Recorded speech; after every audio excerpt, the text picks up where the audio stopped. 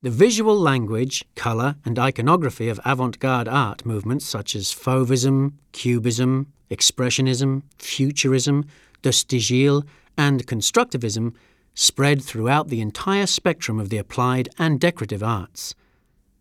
Between 1909 and 1929, the astonishing productions of Serge Diaghilev's Ballets Russes revolutionized the presentation of dance. Many of the leading European artists, composers, and choreographers of the 20th century collaborated on the ballets. Their involvement created a single integrated work of art that became a forum for the exchange of new, liberating, and often radical ideas. Matisse's involvement with the company began around 1914, when the Moscow futurists Natalia Gonkarova and Michel Larionov joined Diaghilev's circle of artistic collaborators.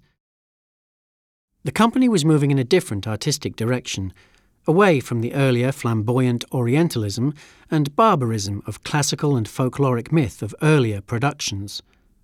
Pablo Picasso and André Derain were also involved in the company, and it was their involvement that encouraged Henri Matisse to design sets and costumes for Diaghilev's The Song of the Nightingale in 1920. Matisse chose a sophisticated interpretation of the East. Costume for a mourner was one of at least 6 identical garments created for the corps de ballet. Colours were subdued, and large expanses of the sets were painted white, with only judicious highlights of bright colour for certain costumes. The mourners' sweeping white felt cloaks and hoods, appliqued with Prussian blue velvet chevrons and triangles, transformed the dancers' figures into abstract, geometric shapes.